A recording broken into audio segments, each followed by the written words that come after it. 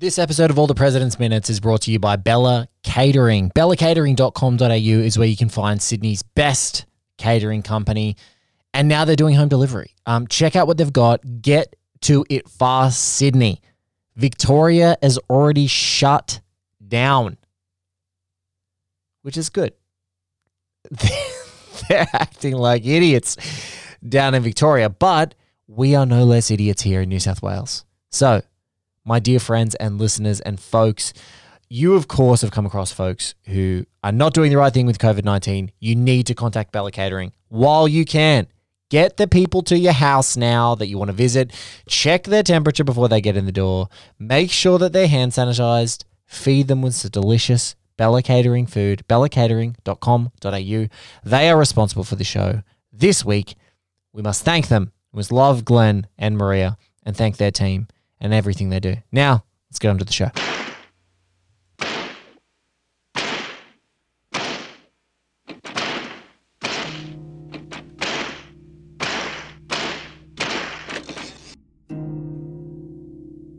You know, removing his shows is a step, but it's not like it's not the final answer. I think what we need to move towards is creating Indigenous content on these subscription platforms and a focus on Indigenous creators and content. Yeah, I do want to talk to you a bit more about that in a moment. Tali, if I can ask you, you initially liked Jonah from Tonga. Why is that? So I myself am half Samoan and half Italian.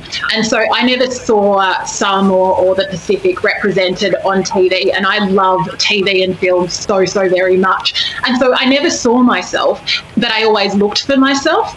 And so when Summer Heights High originally came out and there was a character, Jonah from Tonga, and it's the smallest moment that resonated with me. It was his dad was picking him up after school. He had a white station wagon and he just had that Pacific father discipline that all Pacific Islanders know. And so there was a part of me that I was like, yes, this is a character. This is me. I can see myself on TV right now. But as I watched the show continue, the initial excitement quickly turned into uncomfortability because I started to realise that how Jonah was portrayed by Chris Lilly as a white man in brownface kind of perpetuated stereotypes of Pacific Islanders, is that, you know, they're not good at school, they don't have career options, and that was a lot of the things that, you know, obviously that Chris Lilly was trying to address, but I just feel that because the joke was about Pacific Islanders, it's like we became the joke rather than getting to laugh at the joke. And that's when I started to really feel uncomfortable with the show and it became really problematic for me. Ladies and gentlemen, welcome to All the President's Minutes. I'm your host, Blake Howard. So weirdly, at the time that we're recording this, so not very long before you're going to be hearing it, my son was going to be born. And I was doing a podcast, a really cool podcast on a Sydney community radio station called Gaggle of Geeks with my friend Sophie Lai. Maria Lewis, former guest of this show, two-time guest of this show, and host of Josie and the Podcast on the One Heat Minute Productions feed, handed the baton to me on that show. And then I felt like I needed to hand the baton to someone else. And at the time, there was a competition on Australia's Youth Network radio station for like the next film voice, because the previous voice, Mark Vanell, who'd been basically part of the furniture there for 10 years, was like, I'm too fucking busy, I can't do this anymore, and moved on to bigger and better things. And so this void was created. And of course they did this thing, an open call to the entire like Sydney film Twitter / Australian film Twitter community. And we're like, yeah, we've got this like the most sought after and probably most listened to film voice in the entire country to open up. Let's open it up. And everyone applied for it, including yours truly. Like every single goddamn person applied for it and gave their best foot forward. And they then selected 5 individuals at the time. And at the time, I remember, you know, kind of like butthurt, as everyone is, going like, oh, who the fuck are these people?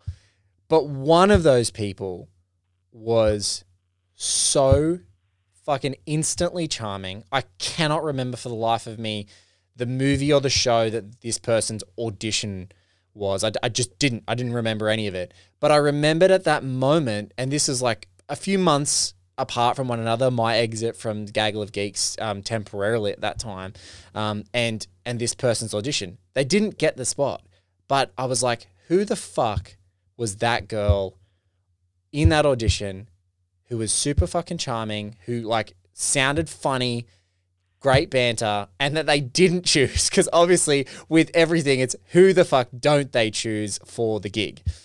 And I found out that it was the lovely person I'm talking to today, who now, at the time, was just a producer in radio, now is a presenter, a producer, a reporter for Australia's biggest national broadcaster, who has been really a kind of incredibly positive voice in recent sort of, some real sort of social scrutiny of the Australian psyche of like, what should one do with how to respect our multicultural society, and also still is just one of my favorite people to talk about pop culture, because if you thought that I had passion for things like Heat or All the President's Men, she could have that same passion for RuPaul's Drag Race, and I just couldn't understand, and that's okay. That's okay for me not to understand, but she's absolutely one of my favorite people. We don't get to chat nearly enough, but when I do get a chance to interact with her, I get really excited.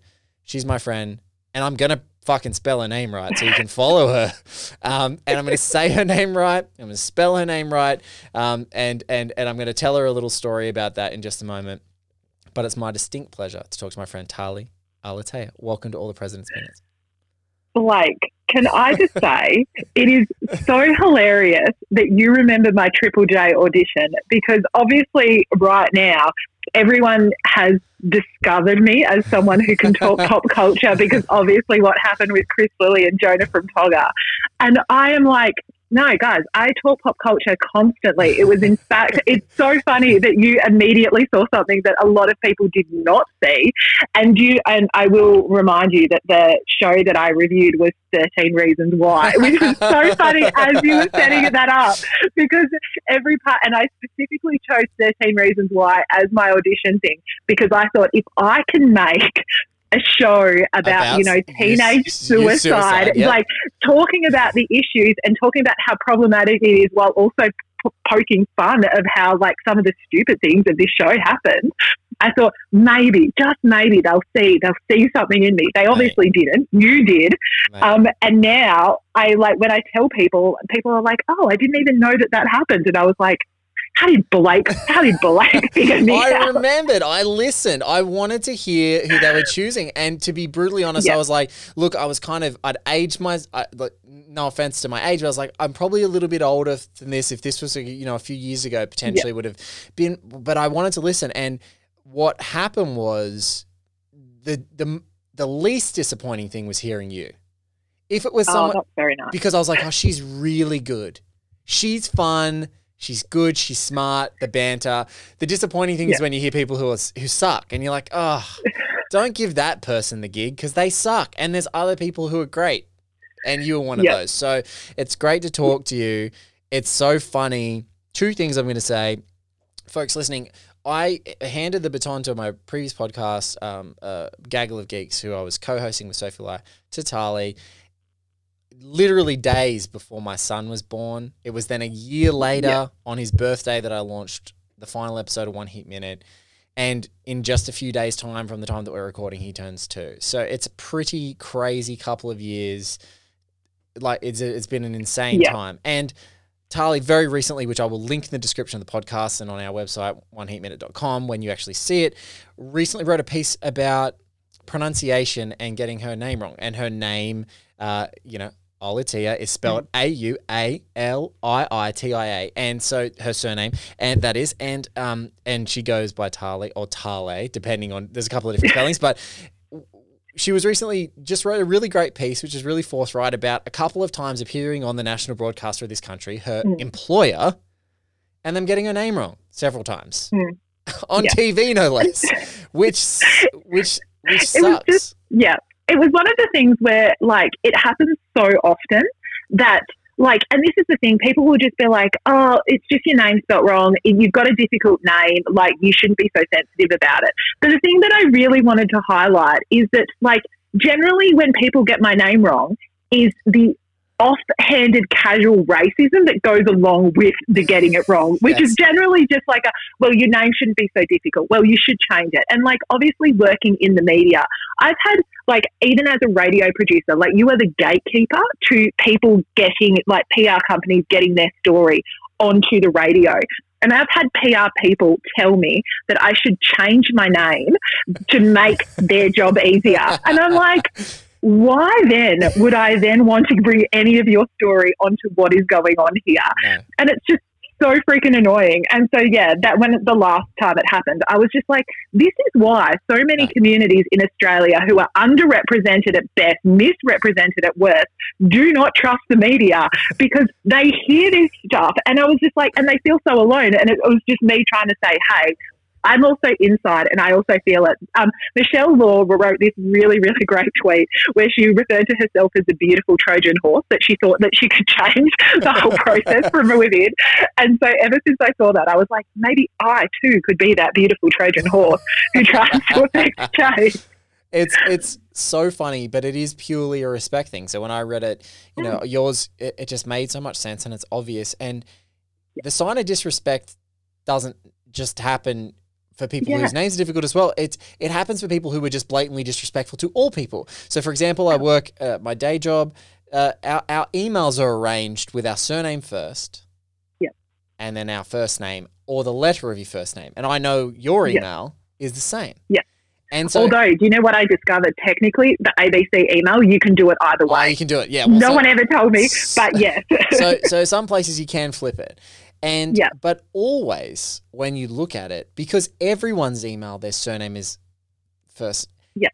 People, it's always going, hi Howard. Hi Howard. Yeah, hi, Howard, you would have, because I have the multiple first name thing. Yeah. Which is annoying, and it's fine.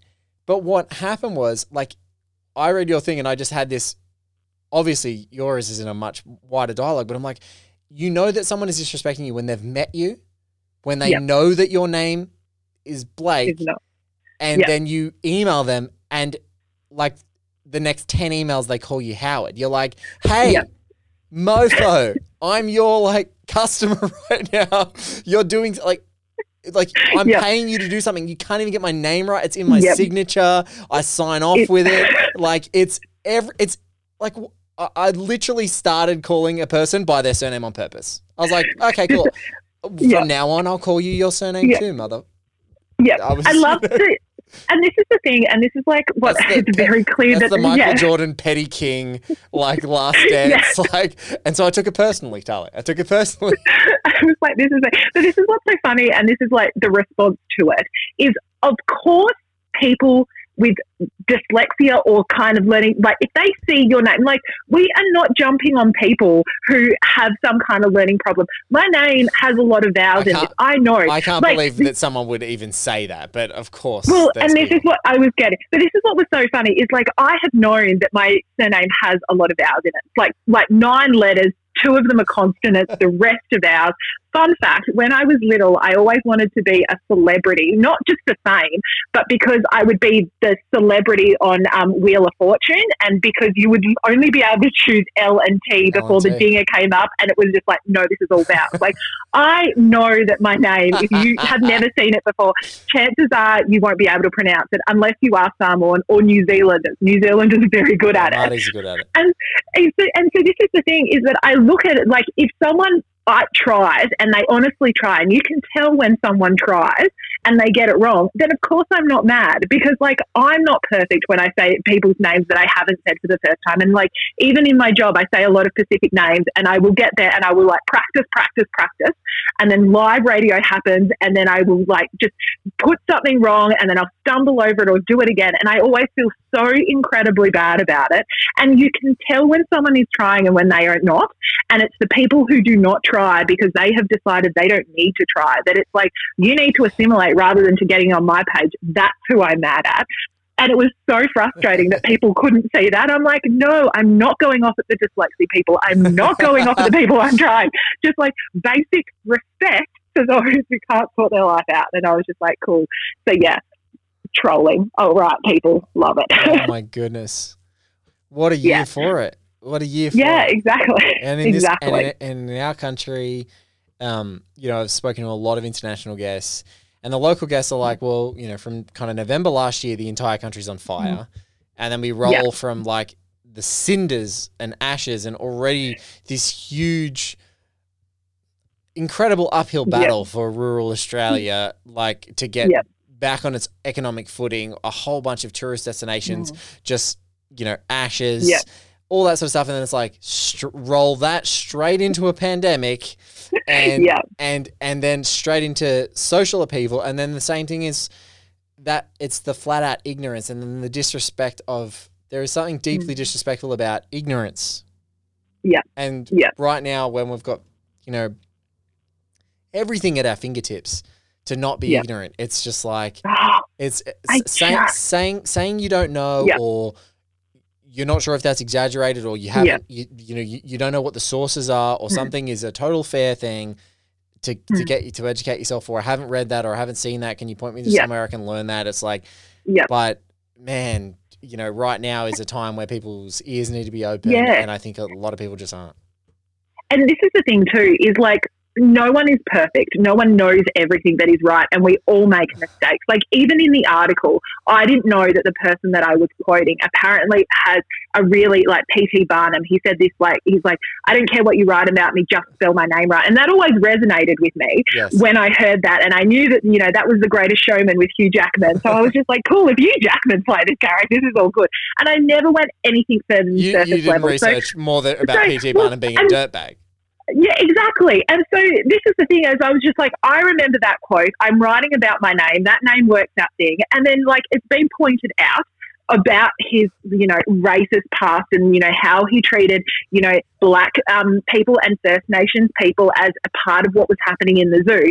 And I was like, I did not know that. So I went through and I unlearned what I thought about him in the same way as when I watched Disclosure on Netflix. It's very easy to, when you are watching something through a different set of eyes that you're not used to, is like actually watching Disclosure made me think, oh my God, because as they were showing different representations of transgender in the media, my head was thought of, oh wait, Ace Ventura is really problematic. And it wasn't until they showed that scene where everyone is vomiting, like such a visceral reaction from everyone there. I was like, oh my God, if you're a transgender person and you watch that, that would be absolutely heartbreaking. Yes. And I had never thought about that before. So I am also in the process of, unlearning and relearning and just being a more respectful person. And which goes to your point, there is no excuse not to be ignorant in 2020, is to challenge yourself. And this is the thing, is just sit in your discomfort. Like,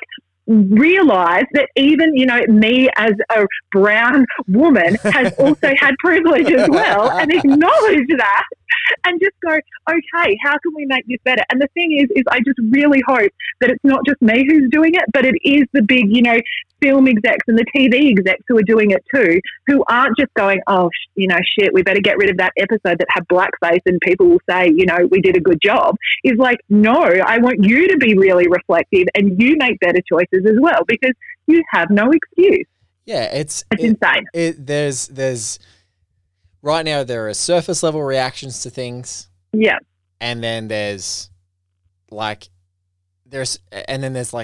fundamental systemic stuff. Like it's, 3 Billboards down in Ebbing, Missouri is a problematic movie, very problematic. But it's like the best thing about it was that Frances McDormand won an Oscar, got up on stage, and then stood there on like one of the biggest shows in the world with an audience of 1 billion people and said, okay, everyone, inclusion rider.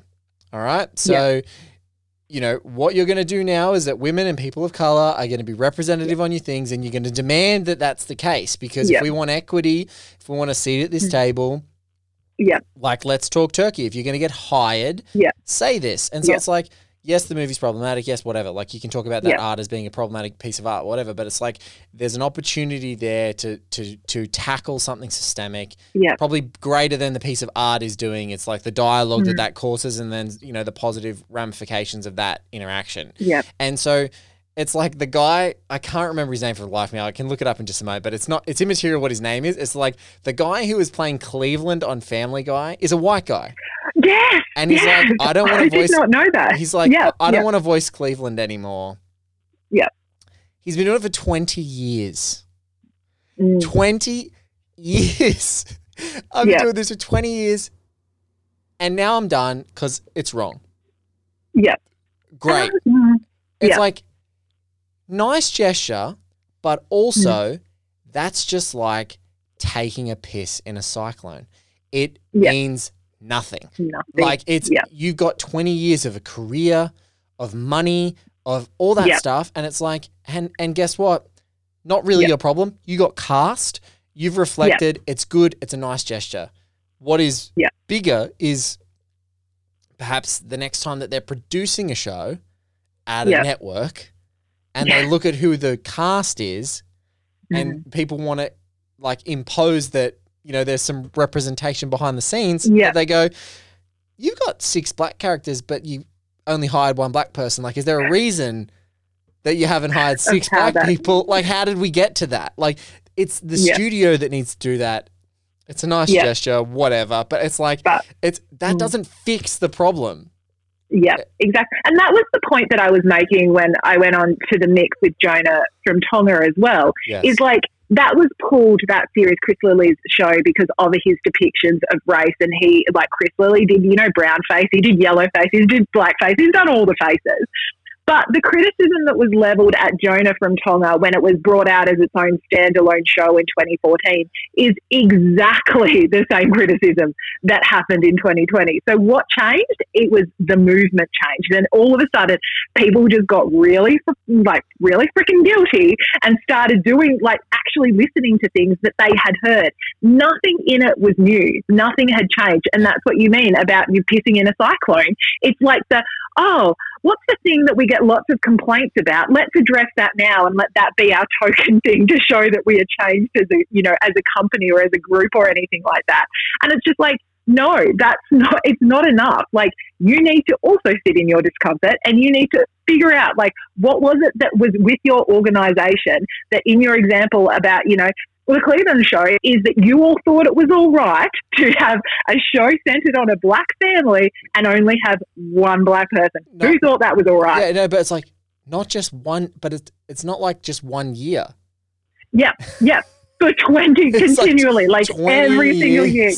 Yeah. And it's like, and you know, I did hear a really funny comedian, Tim Dillon, talking about this subject, and he just said, when you think of Cleveland, though, like, he's not exactly like, what is even more problematic about it is, like, he's not like a black role model. He's a douchebag who's friends with a loser like Peter Griffin and a questionable, like, weird, like, roofie giving out pedophile quagmire. It's like a date rapist and a fat loser are his 2 best mates. And you're like, and you're like, I mean, if the white guy doesn't want to do that, like, name the black actors that are, like, raising their hand immediately. Like, yeah, man, that's me. That's me for sure. The thing is the black actors are probably raising their hand going, what, there's a job and you're actually considering me? Yes, please. Yeah, true. I will do this. And this is the problem. And it was like the same with Apu and Hank Azaria on The Simpsons. Yeah. The problem with these depictions when they're played by white people is that it shows such a one-dimensional person as opposed to, like, that 3-dimensional person that everyone else gets. So it's like you play to the stereotypes, you play to all of those things. And like you said, like, every single year they would have had, hey, how is this show going? And they would have gone, yep, that's cool. Yep, we're still good with the white guy putting on the Indian voice and, like, fitting into that. Yep, let's keep doing it. And that's what I find so problematic, because obviously who is in that room and who can say no to the people in that room making those decisions? And it's just Yeah. And look, it's also different in the context of like if you make one show and you do one silly stereotype and they're like in for one scene, you might make a choice that's like we'll just get the guy who's a voice actor to do an accent or whatever, play on a stereotype. Who cares? And you sort of get it when it's like an Italian mobster, when it's those sorts of things. It's like it happens, right? And you've got someone that's just basically like a rip off of a Kennedy brother. Fine, just do that, whatever you can do. Yeah. But it's like then when the show exists for 30 years, it's like maybe. And his family, and they portray family. It's like maybe get an Indian guy for this. Like he's going to come on like 3 or 4 shows a year. Yeah. Like maybe we start thinking like if this is a whole character, maybe more than a stereotype. Do you just go more than a stereotype, guys? Like you can hear that like in all the way up until now is like that someone their voice going into another octave. Like is maybe a good idea. We should keep doing this, and just everyone ignoring it. It's Yeah, look, I think what your piece talked to, and I think this is smart, is about it's ultimately the respect, and this is the time. Like things are happening. This is why I've increased the output of this show. It's just why I've increased the dialogue, which is why I've been more forthright with it. Is like this is the time to have tough conversations about race and about politics and about. And just about our societal structures and and this movie, why it deeply resonates with me is because at its core, it is speaking truth to power. At its core, it's morality. It's people being able to look beyond, a party politic or look beyond a sort of a political allegiance or that idea. And it's to look at what is right and what is wrong and what is fair and what is not fair. And I think and we in Australia purport to be this great egalitarian society. And I think a lot of countries around the world, when they look at us in a surface way, would say, oh, well, look, there's this egalitarian society. They show a lot of these signs. They're very laid back. They're all this stuff. And it's like, but we do not, we actually need further scrutiny. We need to scrutinize that because it's so easy and so passive to stick with the status quo. And to not think about those voices that are those that are not heard. That are not heard. And it's also too is like we just aren't learned about our Australia's First Nation history. It's like one of those really weird things where we know that Aboriginal people have been in Australia for 40,000 years. We know because we sang that song like I came from the Dreamtime. Like we sing that song in school, and we also know that like Federation happened in 1901. And somehow in our brains, in the collective brains, and like I'm guilty as well, is you go, oh, Australia's been around for 40,000 years. This is why all this change has happened. It's called indoctrination. We're indoctrinated. It is 100%. And this is what's so funny. And so when, Aboriginal and First Nations people are talking about the stolen generation, that was only back in the 1960s or that kind of time when that actually stopped. From 1901 to 1960s, it was all about white assimilation, white Australian policy, which is still so new in Australia as its federation that has been started. And we forget it because we go, oh, but it's been happening for so long. And I'm like, no, that's only still a couple of generations back. We're not going back to 40,000 years. We're literally only going back 120. This is insane. I love saying it like this, and I heard this from the Joe Rogan podcast. He says it sometimes. He's like, so how old? What's the average age of a person? Right? Let's just say 70 for argument's sake. So you only have to go back 2 people for that to be the reality. He's like, you go back 2 people. Because that's it. It's me and 2 more people. That's it. And that's the reality. And 3 people, it's like, if you go back 3 people or even 4 people in generational people in terms of Australia, it's like there's some projections of somewhere between 600,000 to 1.2 million Indigenous people that occupy this continent in 50 different 50 to 100 different nations that are across the whole continent. And it's like, then the Brits come in with their Irish convict slaves, and then they enslave the Indigenous population as well. And it's like, then they own it. And then it's like, cool, let's just get some fresh undercoat and we'll just Yeah. white out any of the bloodshed Everything. that's happened, Well, and we start yeah. drawing pictures of a guy standing on Yeah. Bondi Beach in sluggers Yeah. and This is- and yeah. a surf hat, and there it is. Yeah. And all right, look, we'll use the same model, and then we'll dress him Yeah. up in a Gallipoli outfit, and don't worry about any Yeah. of that 40 to 150,000 years of history. That's over. Yeah. And that's what it's so funny about, like, even when, just to put it in the context of the Eddie Mabo decision, Yes. is like the Mabo decision happened in 1992, and the decision, like, overturned the idea of a terra nullius, which was a legal term. So in order for something to have a legal term, it means a system had to be created in which this term was created, in that Australia was a land of no one. So up until 1992, which was only 28 years ago, I was still alive, Australia legally recognised that, hey, wait, Aboriginal and Torres Strait Islander people were on this land before we got here. And you just look at that and you just go, that shouldn't be in my living memory. Like, that should not exist that way. Yeah. So, of course, you look at all the other fundamental things that have changed, and you look at incarceration rates of Indigenous people, and you're like, of course, you had, like, generations literally stolen away. That's why it's called the stolen generation. Like, look at all this systemic stuff that has happened in Australia's recent history, and no wonder there are First Nations people out there going, what the hell have you done to us? Like, what the hell? Like, this was our land and you took everything away, and now we're the threats and you're trying to keep us down in the system. It just, I don't know. I sometimes wonder if I'm like, am I going crazy? Because it makes sense to me, like, what is going on, but it doesn't make sense to someone else. And I'm like, can you not? And I'm like, people will get mad if I say, like, when I say this, and I'm like, I'm literally just pointing out the timeline of our history, and that's all I'm doing. I'm like, there are books that support everything I've just said. Like, why does it offend you that I'm pointing out this timeline? And it's because it doesn't fit the narrative of how you see Australia, and therefore how you see yourself and other people in Australia as well. So I'm just like, crazy. There were great two films that kind of encapsulated a lot of this only about a year ago. The Final Quarter and The Australian Dream came out in Australia last year.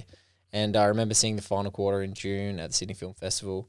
And it was, I think I called it cinematic napalm. Like, it was a fiery session, and it was, and a crowd in the Sydney Film Festival who, when the story of an Australian rules footballer by the name of Adam Goodes was recontextualised for that audience in that night, basically what it showed was that this man, who was an activist, who was rediscovering his Indigenous heritage and rediscovering everything about himself, and was actually awarded Australian of the Year for his activism, his continual defiance of the systemic racism that surrounded his role in a club, his role in sport, and the media dialogue around his role in the sport was blatantly, like, he was defiant about it. It was blatantly racist. He just kept speaking out about it, and he wasn't hostile. He was very measured, and people, it was like the age of spin. It just got, it spun, they spun him out of control. We only boo because he's a flog and he always goes for penalties, but we've only started booing since you started talking out about race. But it's because he always calls for penalties. He's being a flog. And I just remember I saw it on opening night. I went to work the next day at my day job. People were like, oh, you went to the films last night? You went, and what did you see? And I said, I saw this and that. And I said, and I saw The Final Quarter, the new Adam Goodes documentary. And I said, it's absolutely stunning documentary. And I said, I'm looking forward to Stan Grant's, and it's just unbelievable. And I remember them going, oh, Adam Goodes. And the person I spoke to at the time was like, oh, Adam Goodes, he's I've heard about that documentary. And I went, I was about to have a reaction that I could have on as candidly as I could have with you in person or on this podcast. And be like, what the fuck did you just say? Like, but I'm like, okay, no, you're in a day job, try and be respectful. I was like, look, I just said, look, I think like anyone, we can be a victim of spin. And I said, what is great, hindsight is 2020. What's great is, with the luxury of hindsight, this thing will knock you, like, it will knock you out. And similarly as the Australian Dream did, because they were sort of happening concurrently, and and I feel like they're just, I don't know, these two Yep. beautiful halves of something. Mm. They coexist for me in this same dialogue. They're not individual entities Yeah. anymore. But I just remember like going to see it, and then the dialogue changed, and then a whole lot, then a whole bunch of people had realised. an awakening. Well, Like, oh, and this is the here thing it is, I think that sometimes people need a timeline of actually looking at it and looking at it all at one go. Yes. Like in the same sense of, little Aboriginal history lesson back then, me watching Disclosure before, is sometimes people, because it's easy, like Adam Goodes, let's remember, lived that life the whole way through it. So he got his current timeline. That's why he kept speaking out. But the other people, they just dipped in and out. So they were just like, oh, we'll get this over here and we'll get this over there and we'll see this. But to actually sit it down and show this is all the things that happened during his career, this is what happened, you cannot look at that and think, oh, wait, everything that I thought was not what I thought. It was worse than what I thought. And this is everything that's happening. And it's so funny, like, I actually did my honours thesis at uni about the representation of Australian national identity in Who magazine. And so when it comes to Australianness, people love the idea of being the mate, of being the larrikin, of being like a top bloke. This is what it means to be true blue, is to look out for your mate and do all of this stuff. And I just like, when you look at Adam Goodes, he should have been the ideal Australian. He was doing all the things that we love. The only problem was he was Indigenous. So it was just like, oh, no, well, no, you're out. It's like, go get like Chris Hemsworth or a Liam Hemsworth, go get a blonde guy. Like, then we'll accept what's happening. But otherwise, it's just like, no. And you're like, well, that's what it means to be Australian, to look out for people, to be a good mate, to be a good friend. And he was still like, his positivity through that all is, I just do not understand. Of course, there were moments where he was just broken, but like you said, he was the Australian of the Year, and he would have had so many media things where he came out and he was still hopeful and he was still positive. He was like, he was the Australian dream in doing that, and it's just like, we effectively ruined ourselves and then somehow blamed him. It was insane to watch it, but amazing documentaries. Just to see that timeline is like, I think sometimes people do just need, like, just sit down in front of something for 2 hours and just watch something, and it, invariably will change how you see things. We haven't talked for like a second about this film, this text, and that's okay, because I think that All the President's Minutes can handle it, because I've been loving what we're talking about. But one thing I want to talk about that is drastically different is we are watching really what is just the beginnings and the momentum and the coverage in this film of this entire Watergate affair is really just the very, very beginnings, and really the final revelations that come right at the death knell of this movie are sort of the coffin nail that sort of echoes for then 2 years. Yeah. And what I wonder is, with this kind of like political malfeasance, it's easy. People have been following this story along, but like people are so invested in this story, and some people were invested from the time these guys just started writing it, but like people followed it, read the Post every day, lionized these guys. There's a movie made about them. There's the Watergate trials. There's the trial transcripts were printed as books. The Nixon tapes are printed as books, like that are as big as phone books. You can read this stuff. Some of the guests on this show have said that it's like stupid David Mamet, which I love. And it's like all this stuff. It's like, I think that maybe it's the 24-hour news cycle and the way that we're bombarded with everything. Maybe it's everything, but it's like the consumability of a story. And I think that for some of us, for our own sanity, we try and sort of be a bit more measured with how we distribute what we read, what we what we consume. But it's like I look back at this time and that's where you start to go, the 24-hour news cycle and these magazine shows of pretty but also empty journalists that have to find 75 ways to skin a cat that just doesn't need to be skinned any other way than here's a fact, this is what it is, done. And all this like discussion and opinion and speculation and nonsense and noise, it's like, man, when we talk about what can actually have some affecting clarity, it's like this. And and you just then look around, you scan the shows that people reminisce about, and I spoke to it's all the way back at like 8 episodes in at the beginning of this show. I spoke to Lee Zachariah, who's a great Aussie podcaster and producer of the project.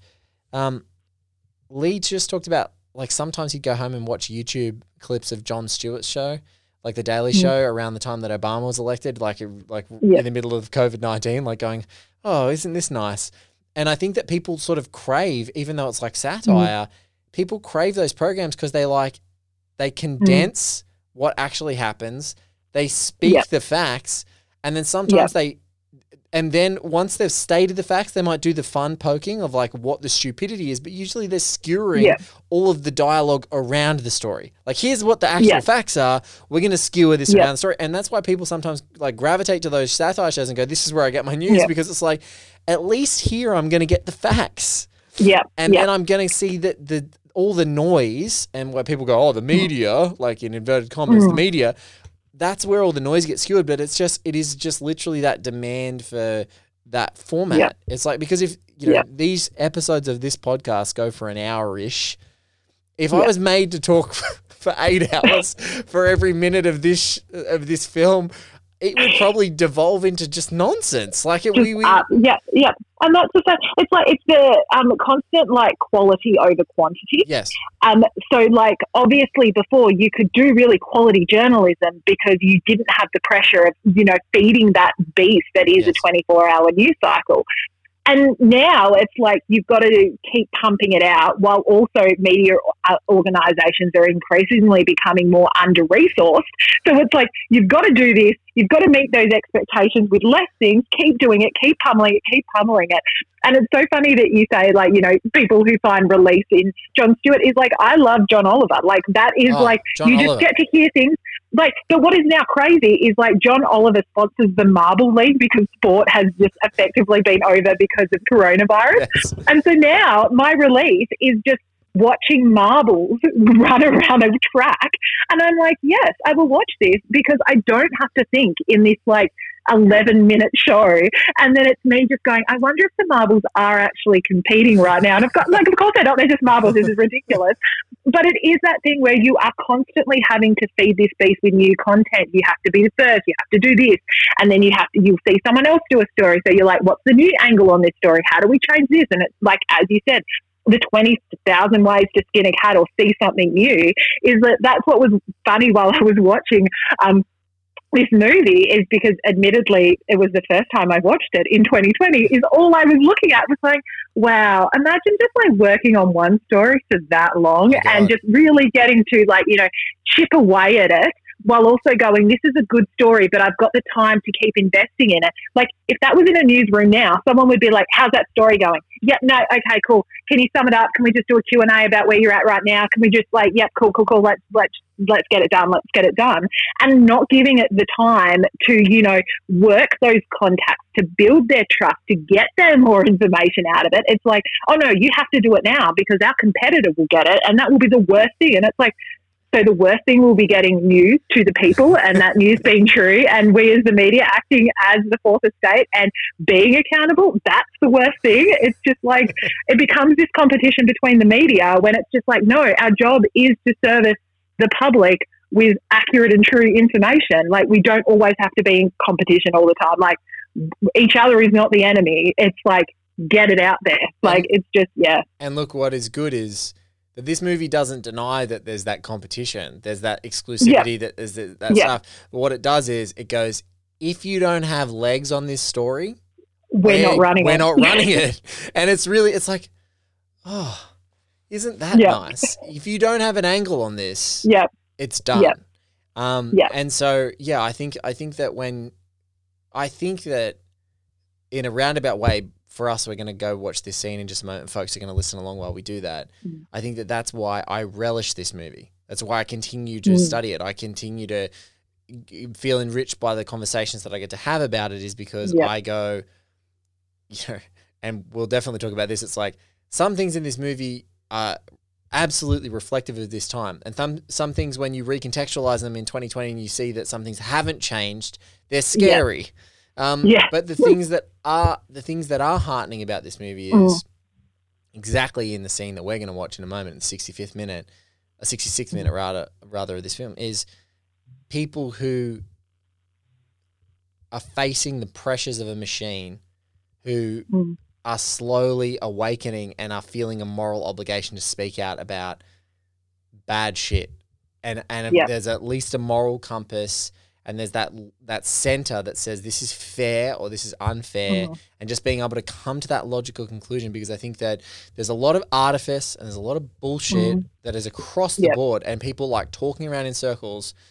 But when you come like to the commonality between a lot of folk, it's just like the common ground is that this is fair and this isn't. And it happens on both sides of, you know, whether you're a progressive person like you and I, it's like the people who are so woke that they have exploded into the universe. It's just like, we're never going to find common ground with you. And then there's the people on the far right who are like, that just seemingly are propagating like, you know, they're straight out of 35 Berlin, you know, like, you know what I mean? Like 36 Berlin. That's because they built the system. They're profiting from the system. Yeah. They don't want the system to be ruined. No, it's like, no, keep the status quo. And it's like, and just every bit of dialogue that you hear, it's, there is a fundamental fairness. It's like there are some things that we can agree on. And I think that like in this movie, what is nice is that even though people are reluctant, that they feel that. So look, I'm loving this. It's so good to talk to you again. And look, and can you imagine that we have talked so much about so many things, and not once have you mentioned talked about the actual. I'm sorry, I mean the actual film. But it's no. I know you meant the film, and I was like, oh, RuPaul's Drag Race, right?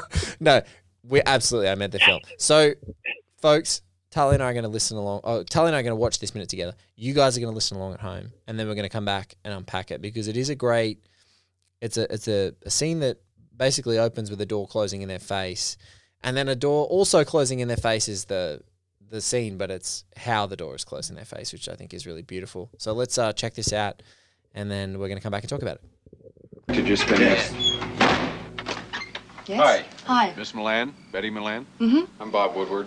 Carl Bernstein. We're from the Washington Post. We'd like. I know you're trying to do your job. I mean, you don't understand the pressure that we're under. Just take a couple seconds. We could just come in for a couple seconds. No, I really. No, we don't want to come in. We understand that there was some documents that were shredded at the committee. Well, there's often shredding. I mean, we do that a lot. Were you there during the shredding? Yes, I was. I see. Were there any department heads from the committee who were also present? Yes. Mr. Mitchell came in one night. John Mitchell? Yes. The Attorney General? Uh-huh. He was carrying a ring over his head, you know, because it was, I mean, I thought he was going to go, but Did he supervise the shredding? Can I not answer any more questions? I just do not. Okay, maybe I could call you. Are you being told not to talk? Will you call? I don't know. I love a couple of things in that movie. I love so much of everything in this movie.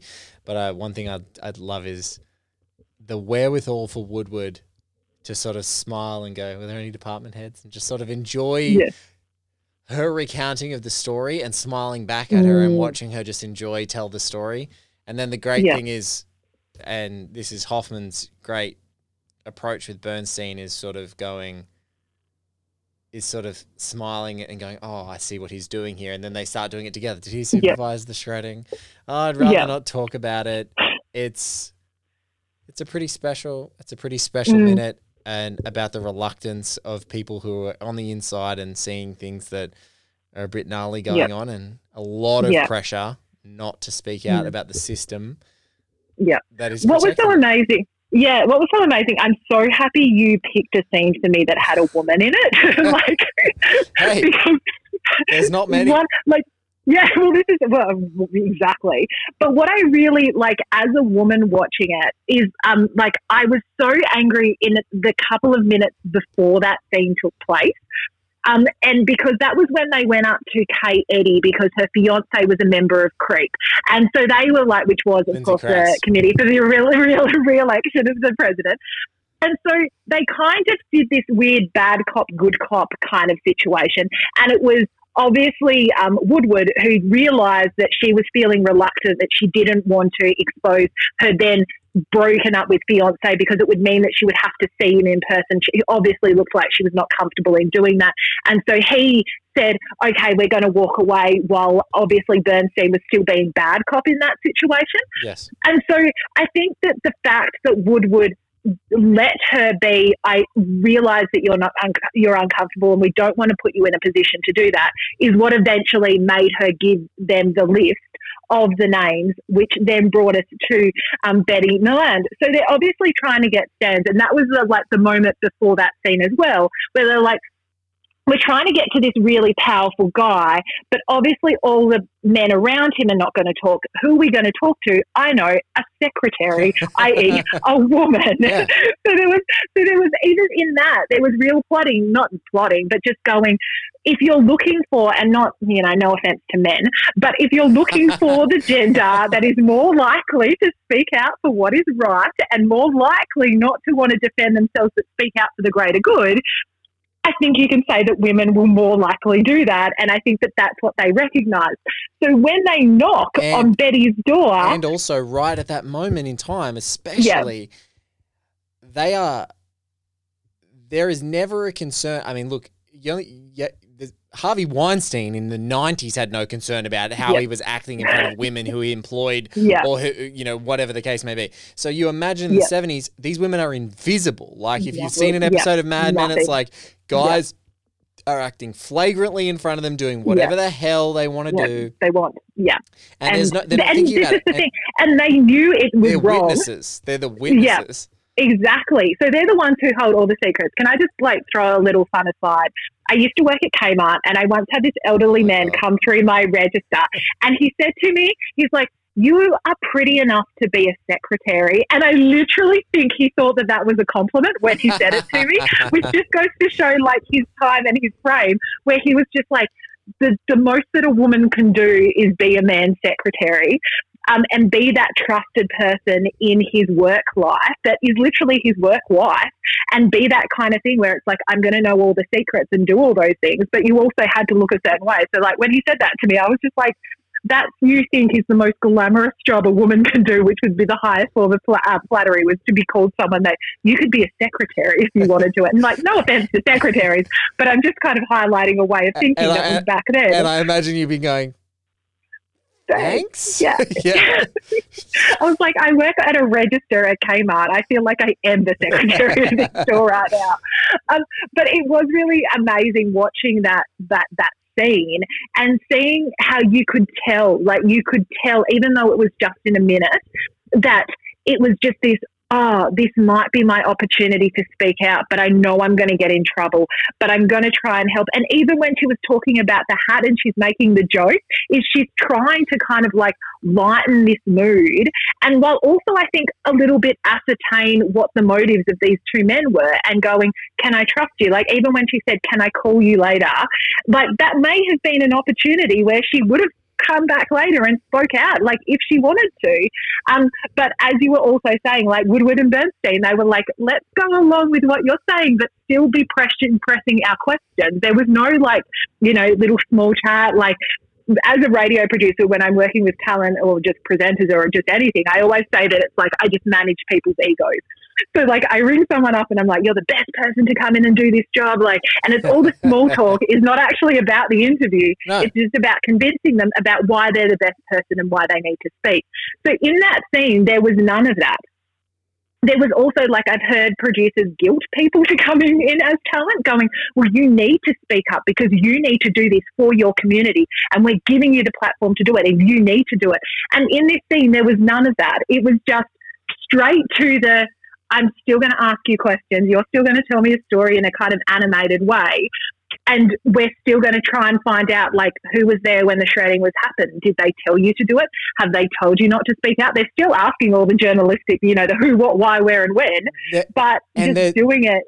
They are, it is such a feel out. So firstly, what is so cool, and you mentioned, and I had such a great conversation about it already with Courtney Howard, which folks will get to listen to, that Lindsay Krause scene. And it's in 30 seconds, which is even more amazing, the K-Eddie scene, that you see her realize the gravity of what she's being asked to do, and then Woodward realizing the burden that they're putting on this person. They're like, and even though, and this is the great thing about Bernstein, Bernstein's like, he has no qualms about ever asking a person to do anything like that. I think Woodward is the better guy at extracting information from someone in a slow manner, and they kind of learn the techniques from one another, either direct or slowness.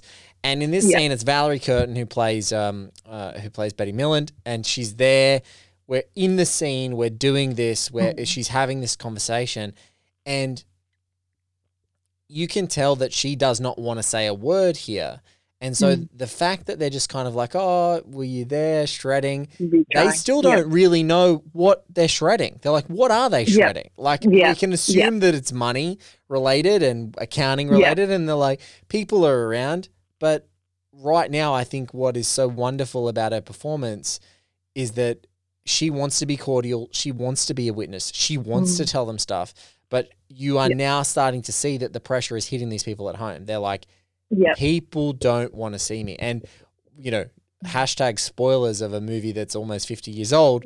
There's another follow-up moment with Valerie Curtin's Betty Milland that comes up, and you see the ramifications of them even just asking this line of questions. And right now, in the context of this film and in the context of the history, these guys are some of the only guys that are on this Watergate beat in Washington. They're like 2 of 5, and they're gathering information, and they don't really know what the story's telling them, but they're trying really hard.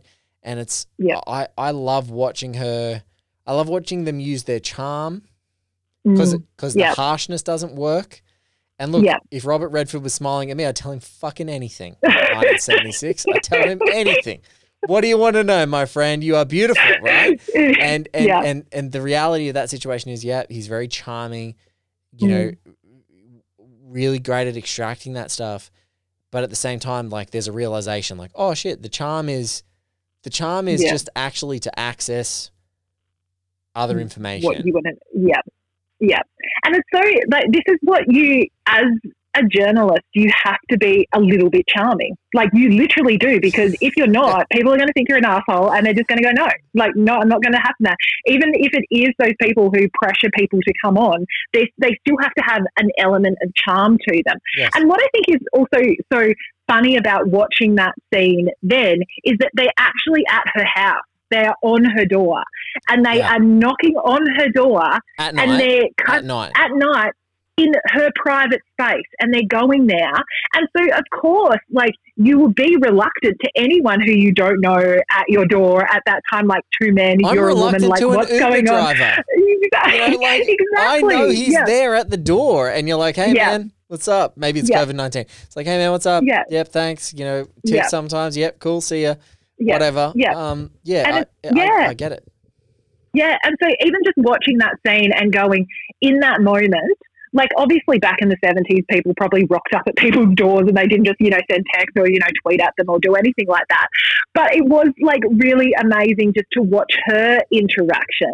And I just, like, obviously, I kept sympathizing with her to be like, how would I be feeling in that moment? Like, is this my chance to talk? But this is the thing, is like, would I see this as my chance to say what I know? Because, sometimes when a guilt sits with you, you want a place to say it out loud. And that's what happens later in the movie when the grand jury was like, well, I was happy to talk, but no one asked me the question, so it was never presented.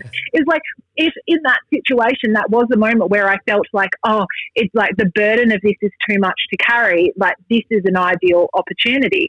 But also, too, if people are telling you don't say anything, you're like, wait, am I in danger right now? Like, is my life? It's that constant way up of going, what is the greater good and what is my personal sacrifice? And can I do what I need to do without it hurting me too much? And I think that for me in that moment, I could see her kind of wrestling with that. I think the fact that she was trying to have a joke was trying to just kind of be like I know I'm in a shit situation. Like, I know that this is not ideal. I know, but like, maybe, just maybe I'll be able to help you. Like, I can't right now, but then also maybe that's another part of being a woman where you're just like, oh no, call me later because, you know, I don't want to say no to you in any way or any chance or anything like that. And like you say, as like, you know, a couple of scenes later, her reaction is very different to that interaction that we just saw. But I think it was really interesting to be like, that the like, even though women were not represented very much in the film at all, would never pass the Bechdel test, they played really pivotal moments in terms of getting information or creating those kind of things. As you were saying, they felt it in their gut that a story was there. They didn't have anything concrete, but it was just the women in that story just kind of kept moving it along and letting them know, yep, no, keep going. So, it was a really... The pivotal scene of this movie is with Jane Alexander's character, who's the bookkeeper, Bernstein. Yeah. And she was Oscar nominated for the role. And I think that, although I think it's a credit to this movie that it does that. And obviously it's being representative. You know, we talked a little bit just before we went to the clip. It is representative of the time to have not many people of color, not many women, mostly white, 30s to 60 odd, so 50s, white journalist room, in the Washington Post at that time. That is extremely authentic and reflective of the time. Yeah, 100. It was funny, even when I was watching it, I was like, oh, this has like Anchorman vibes because it's the same kind of newsroom and be like, what? A woman can do the news? Like, that was very much that time. So like, and that's what I mean is like, when you look at that, you go, oh, there are no women, there are no people of colour. And you go, oh, but wait, that was back at the time where that was legitimately the norm. And you kind 72. Of excuse it. Yeah. Whereas, like, right now, it's very similar still and we haven't really learned. That's 48 years ago. Oh, my God. Wow. No, wait. Yeah. Oh, wow. Wow, cool. That's not the time that the movie was produced, but the time that it's set. But at the time of that newsroom, the time of that newsroom, 72. Like they're shooting this in, it's in production in 75. It's released in 76. Yeah.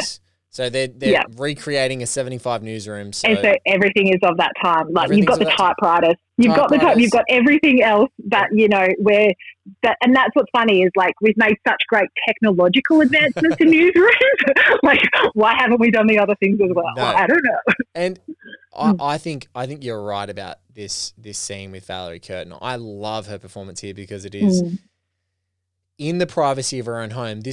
Like the next scene with her is completely a realization of her worst fears, and it's a validation of the guy's suspicions that these guys in Crete are literally are being watched by people from the organization and are being told. And if people are going to their houses that shouldn't be there, they're being watched and they're being bullied or or threatened or whatever the case may be. Yeah. And I think so. The second scene is absolutely a validation of fears, and whomever I have for that next minute, and you guys will have to look forward to listening to that. You'll see us unpack that in the upcoming scene. But I love this scene because it is in the privacy of your own home and in the privacy of your own space. You can start to think about things like, this is the right time for me to say this. This is these guys are the, and then when you come to, when she's at the precipice of like, oh shit, if I go beyond who was there when things were shredded, the next logical question is like, what was shredded? What was shredded? Yeah. And then you can almost see her preemptive awakening of like, oh, they've set the scene. They know we shred stuff. They know we shred stuff a lot. Yeah. I've already said too much. We shred stuff a lot and all the bosses are around when we shred stuff. Yeah.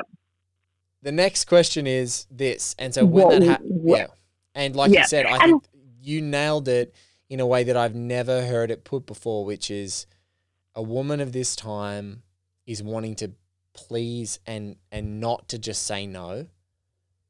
She's wanting to do something. So the way that she kind of exits the conversation is like, oh, I'll try and call you. And they go, are you going to call us? And we miss the final sort of punctuation gesture of hers at the end, but it's like, no, like it's like, no, like I don't want to say no straight out, but Yeah. there's no way I'm calling you. Like we can't Yeah. continue this It's conversation. not. Yeah, and it's one of those things about that power dynamic as well, is that even in that is that she still knew that there was someone in her work life, there were people in her work life that were still more powerful than her. So even as she's kind of agreeing and giving them information, like, you know, as you watch that scene, you're like, she's the one who's going to break it open. She's the one who's giving it. And it's like, oh, no, she's not. But it is really powerful to watch her have those moments where it's just like, oh, wait, like as a journalist, you're confirming things. You're confirming that, you know, the Attorney General was in the room. You're confirming that, you know, they know that shredding was happening. And it's one of those things where, like, I often think that a talent when you're like just asking questions about a story, and like, you know, sometimes as a journalist, I just have a thought bubble of an idea and then I contact someone to be like, is the thought bubble of my idea connected to this news story of what's going on? Most of the times, like, people will just go, no, like that there's nothing in that. Or people will either kill a story because there's nothing there, or they'll kill a story because there is something there and they just want you to work for it. Like, it's not that easy. But then other times too, or there's too much there. If it's an editor in your own newsroom and you're like, that's going to take you too much time. Move on. Yeah, it's just like, go get the cat story. This is easier. Like, go work on that one. But it is one of those things where in that moment too is like, sometimes as a journalist, you're asking one of those fishing questions, which sometimes makes your talent think you know more than your questions are letting you know on. So she very easily could have slipped at any moment, not knowing the parameters of what they knew. And also, like, as I said, let's remember, they knocked on her door at night time. It's not as if she was sitting there going, okay, at 9 o'clock, I'm going to have this interview with these two journalists. Like, these are the questions that I'm preparing to answer. This is what I'm going to say. This is the thing. But every part of this happened completely spontaneously for her in her life. And she had to navigate that space to be like okay, what do I do? How do I do this? How do I still seem like a nice person, but how do I keep my job? How do I keep myself safe? And she's having to do this in like that 1 minute scene, which is just pretty impressive, because if it was me and someone knocked on my door right now and said, hey, I'm a journalist, I've got some questions, my immediate response would be like, no, like, call back tomorrow. Bye. In 2020, it's like, get away from my house. Oh, yeah. I'm not opening the door. Exactly. Or if you're a journalist and a PR person's pitching you something, you're like, yeah, cool. If you just want to send me an email just with the details of that, like, it's the best brush off ever. It's like, you're not committing to anything, but like, can you just send me an email of your thoughts? And like, it's not as if she's going to say that. It's just like, oh, can you just write me a letter tomorrow and then I'll think about it and I will have a prepared way to do this. The brush off for her is like, can you give me the phone number? Like, that's her tactful brush off at the end. Yeah. But these guys, like, in the run up of this movie, in the context of this moment, these are guys who have been chomping at the bit for now weeks to get a list of these employees. And so now when they're in front of them, someone actually opens the door. Yeah. Right now at this moment, the finesse of how to get the information out of these people isn't there. And so then when they are starting to get to it, they're starting to find it.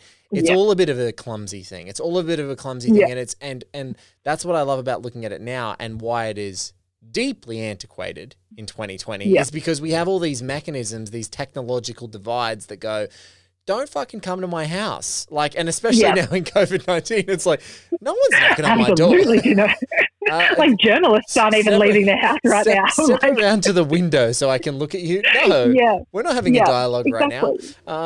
And so that's what and that's what I find so interesting about those scenes is what interests me are the things that you don't see. Is like Bernstein and Woodward, before they got out of the car in front of her house, were coming up with a plan of how they would do this. Yes.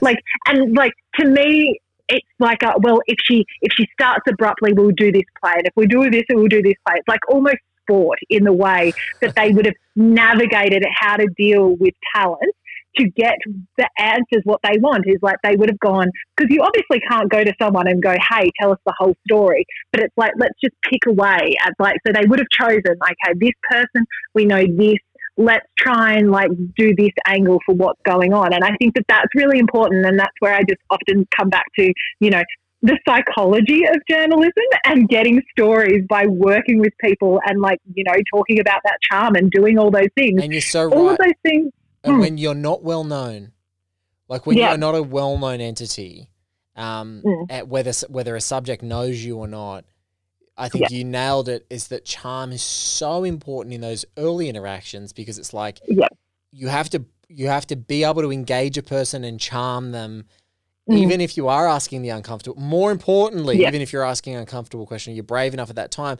Whereas once someone knows you reputationally, and if you then go and be forthright, like there's one of my favorite examples and one of my favorite films of all time, in Michael Mann's movie The Insider, she made after he made Heat.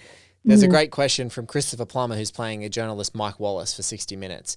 And he's sitting down in front of a Taliban leader, I believe, at the time. And he's like, "Are you a terrorist?" Like he goes straight out, and as Mike Wallace, he goes, "Are you a terrorist?" And the guy goes, "No." And it's like, he's asking the forthright question because it's the question that everyone has on their mind. But he's got, like, if you are that level, like, you're well known. And definitely those guys now, the real life Woodward and Bernstein, could sit in front of a big subject and ask the most difficult whatever question. they wanted. Yeah. And the charm or the edge or none of it has to be there. And you can see that that's Bernstein, like his experience of, like, on the ground. He wants to just ask the tough question and people to get to it. And what Woodward knows from being this sort of waspy Midwestern American is like, I'm just like, I have to charm the pants off of you, and that's the way that I'm going to get this done. And how both those guys do that is so beautiful. So I think that that, like, the charm, you cannot understate the necessity for charm. Yeah, and it both, like, fundamentally comes down to trust. Like, the trust in the person. So if you're charming someone, you're creating that trust. Or if you're an experienced journalist, you've built that trust. Yes. So you can ask those questions because it is based on that trust. And even when you were just talking about the charming, I was just weirdly thinking of Donald Trump and Fox and Friends. I was like, of course that's where he goes, because they play to what he likes to hear, and that is good things about himself.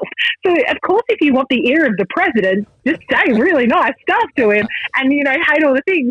And so it's like, it's that idea of, like, how do you get your talent to work for you in that moment of when you're uncovering something, and how much more important that work is when you are still in that digging work stage, because the only way that you'll get that information is if you have built that trust through charm, through experience. That's the only way that will happen. And the moment that trust is broken, that line is just dead for you. So you really have to work how you're going to get it. And that's why, as a team, they worked so well, because they worked off each other's strengths and off each other's, like, oh, okay, I noticed from that interaction you did this and it got this result. So maybe I'll soften sometimes, but also I'll harden it other times as well. And so that's why I think it was also really powerful to watch, like, just two journalists go at a story and be so committed to it. And even when, their newsroom editors were like, do you believe in this? And it's like, yep, I do. And they're like, well, we don't. It's like the both of them were so much on the same page, even though at the start they seemed so unlikely. It's that they both respected each other as well. So they knew that, in moments too, that they could go off and, chase their own leads in their own way. And I think that they even knew that like the other one wasn't going to burn the talent with their approach, because they had developed this kind of way to, like, we need this information.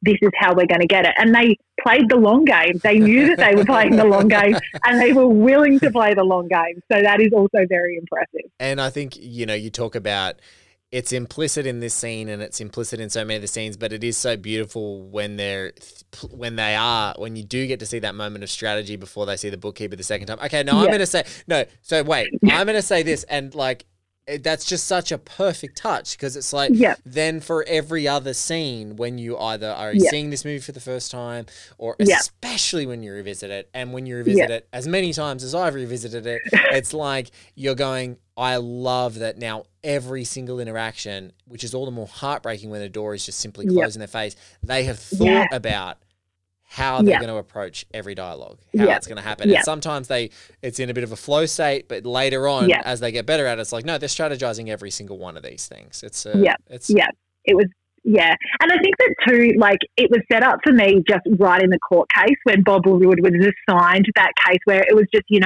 5 people in court, like, go see if there's a story there. That was effectively, the kitten story, go do the court beat, see whatever's going on. And I think that it just went to show his, like, intrinsic way that he knew what a story was, that he's like, something is here because why are these 5 FBI guys or who like have been associated with the FBI CIA, all FBI, in this? Yeah, exactly. anarchists. Why are they all in this moment right now? And that's why I think that, Bernstein, even though he was more the experienced journo, I think that there was a part of him that went, oh, wait, I trust your newsiness. I trust that, I'm now hearing what's going on, and well done for picking up on that. And I think that also built trust between the two of them so that they could go forward and, tell the rest of the story and do it for the long run, that they knew that this is what was going on. So, it's an amazing story and it's incredible. And what I also love so much about the film is that, at the end of it, like, as you said, spoiler alert, everyone already knows what's going on, is like Nixon gets elected. So, generally the trope of the movie is like you feed it out until all the drama happens until he resigns.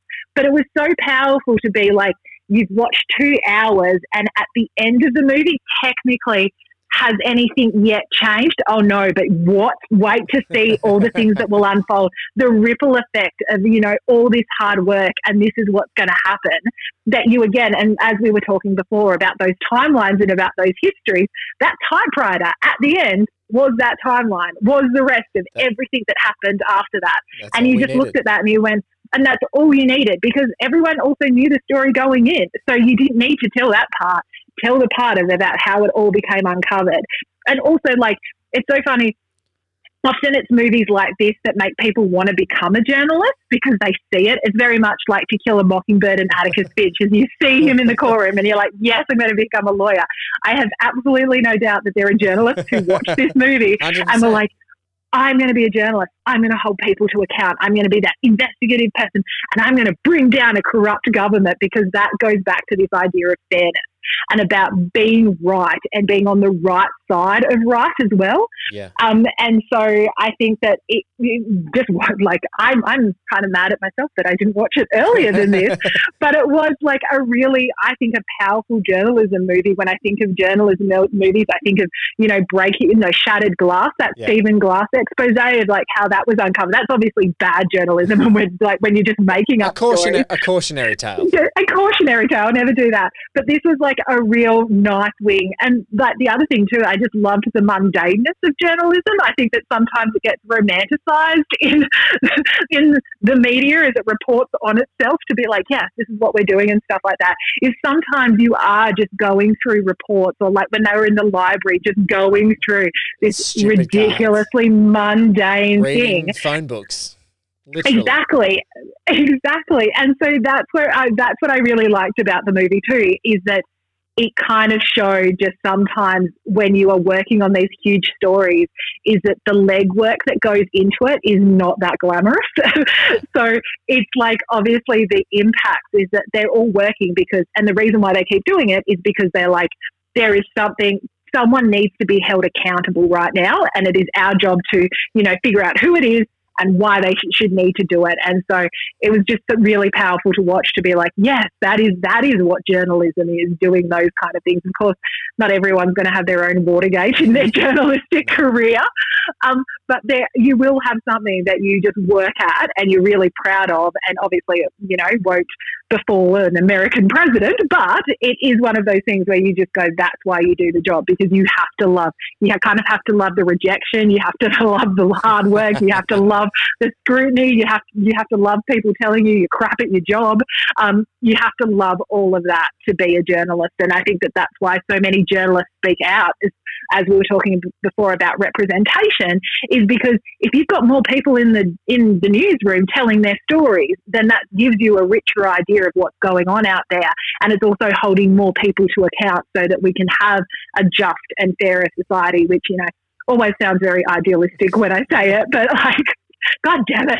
That's the aspiration. Why can't that happen? And we're nearly 50 years away from this movie and this story, And I read a great tweet, and I'm going to quote it to you. I think it's almost a great way to wrap up. I'm going to read firstly my tweet of my friend Sean Burns, great Bostonian film critic and an absolute he's hilarious, and he's been on the show.